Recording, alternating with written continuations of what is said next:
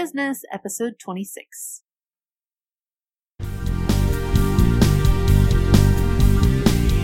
It's time to grow your business, stop spinning your wheels, and build the life you deserve. And I'm here to help.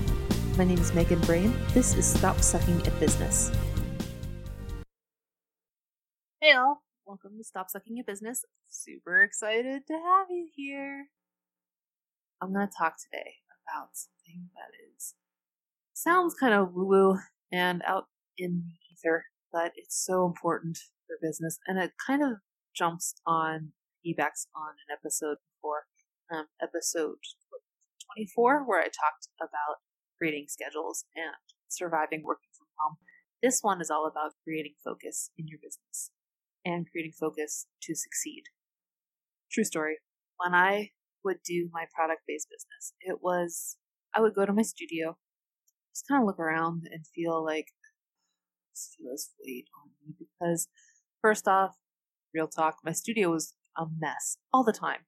There was always something that was in the process of being done, like scrubs that needed to be labeled, or oils that needed to be put away, or just like all of like label backs that needed to be thrown out. But I was just too much to do, and it was always chaos, and there was no harmony in my business, which I know sounds like, oh, I'm sitting under a cherry blossom tree creating harmony with the world. But no, it was just like, it just felt, I never liked it. I definitely think that was a contributing factor to when I was just like, nope, not doing this anymore, closing it down, moving on.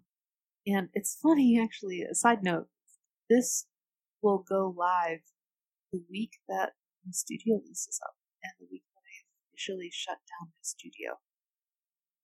It's gonna be weird. I'm recording this in early April, and so this is about almost a month ahead of time. Just like, even now, I'm looking at my calendar. I'm just like, oh my god, this is it.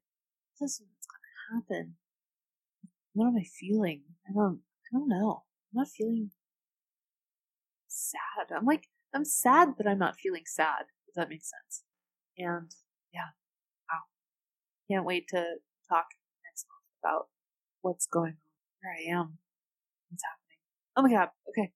Let's talk right now instead about the things that matter, which is creating focus. Obviously, as I'm diverting off into future things. Okay.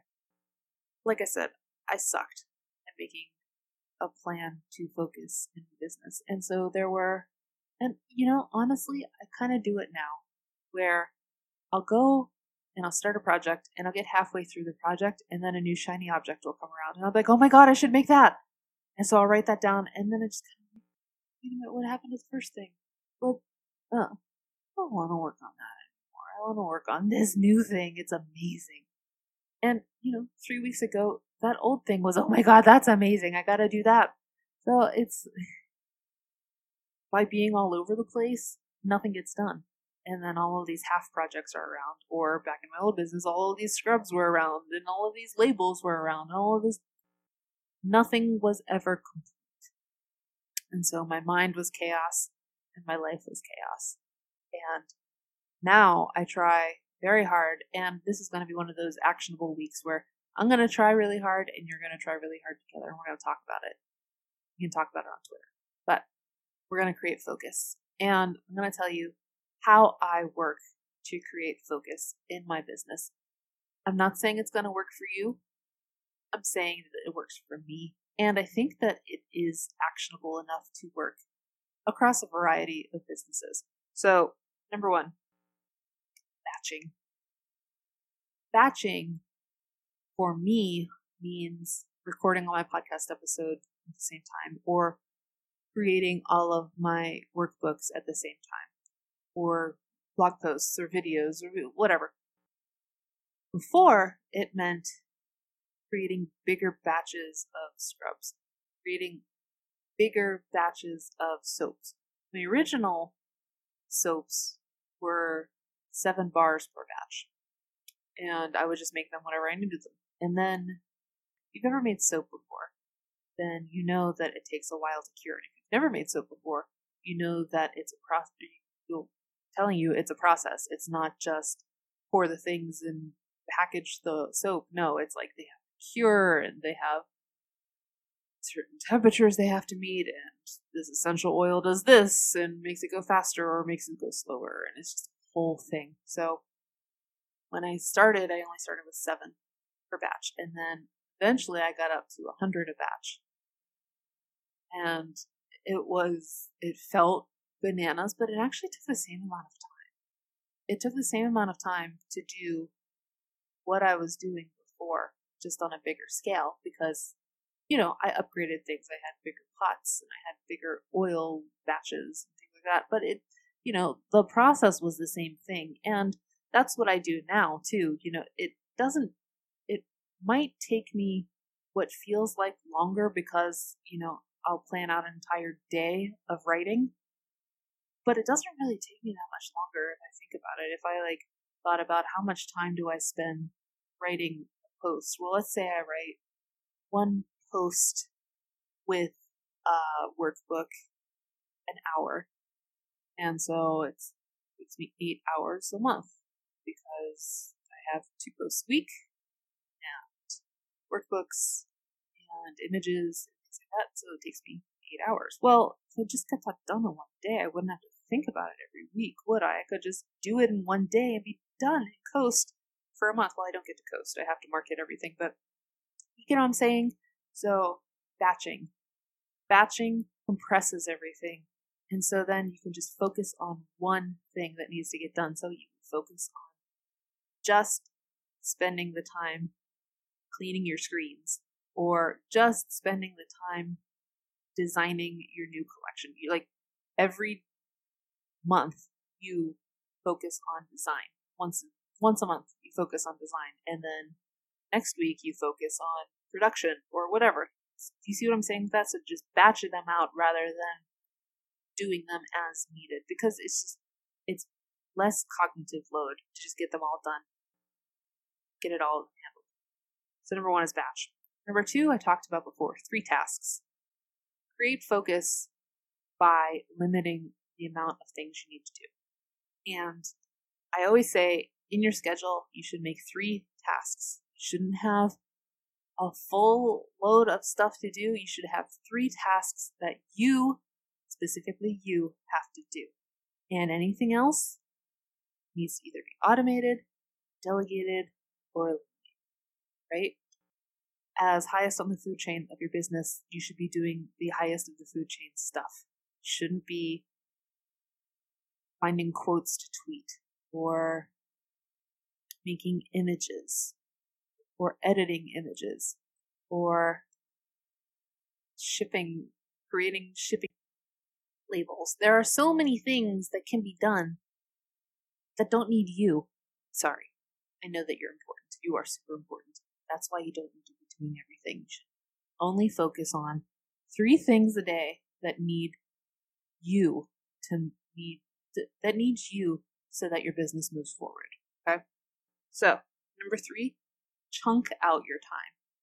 Creating this schedule helps you stop getting distracted. So when you know that, for example, 10 a.m. to noon is when you're focused on design, or Tuesdays from 3 to 6 p.m. are only production. That's only the thing you do. You shut down your email. You don't look at anything. You just make. That helps you focus on what the task is at hand, instead of well, I know I'm supposed to do, oh my god, what was that? Who just texted me? Wait, who's on Periscope right now? What's happening? No. Chunk out your time and keep it sacred so that you get things done. Because if you allow yourself to just be out there in the ether and you have to have crazy amounts of discipline to get things done that way. And I don't have that. If you have that, you're awesome. You're awesome. You're probably a billionaire. I love you. Teach me your ways. If you're not like that, if you're like me, you need the discipline of a schedule. You need the discipline to say, no, can't do that now because this is time for this. that's how you create focus. And that's really how you get rid of all of these crazy distractions that are coming at us, especially with the internet. When you're trying to do social media, I think that's the toughest because you have to, it's like being a binge eater. You still have to eat, right? You still have to eat to survive. So being on social media is really hard. It's like, okay, I'm not going to get distracted. I'm going to spend this time to create my tweets or schedule my whatever, and I get it done. I'm not going to look at anything else. That's really difficult. So just saying, if you only know that you have an hour to do it, it really helps you figure out, okay, no, that's awesome that meme is funny, but I'm not going to engage. I'm going to get my work done. I'll engage with it later on my free time. Number 4, baby steps.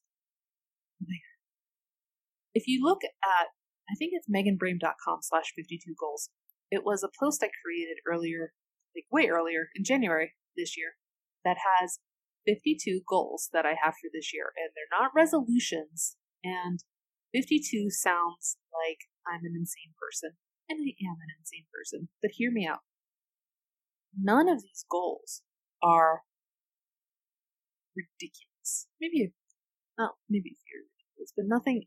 So many of them build on themselves. Like, for example, I have give social media, onboard social media manager. That's one goal. Second goal is give social media manager 2 of 5 tasks, like Steve's blog and this other blog we have. And then that's a goal. Another goal is give her 3 of 5, give her 4 of 5, give her 5 of 5. That's what I mean by that. So all of those goals, those 52 goals, are not necessarily separate goals. Most of them just build on themselves because I need small victories to keep going. If there's something that's like, make $1 million by the end of the year, and that's all I have as a goal, I'm just going to freak out. I'm not going to get anything done, and I'm going to feel bad at the end of the year. Instead, what I would do is do, say, 12,000 quarter 1, do 30,000 quarter 2, and so on and so forth. That's nowhere near $1 million. You know what I mean? But having small goals or chunking down goals so that they're pieces rather than a whole is so much easier and really helps you figure out a game plan. That's why in my financial planner, you can get it at meganbrame.com/financial planner. It's really cool because it says okay, what's your yearly goal? Well, my yearly goal is 200,000.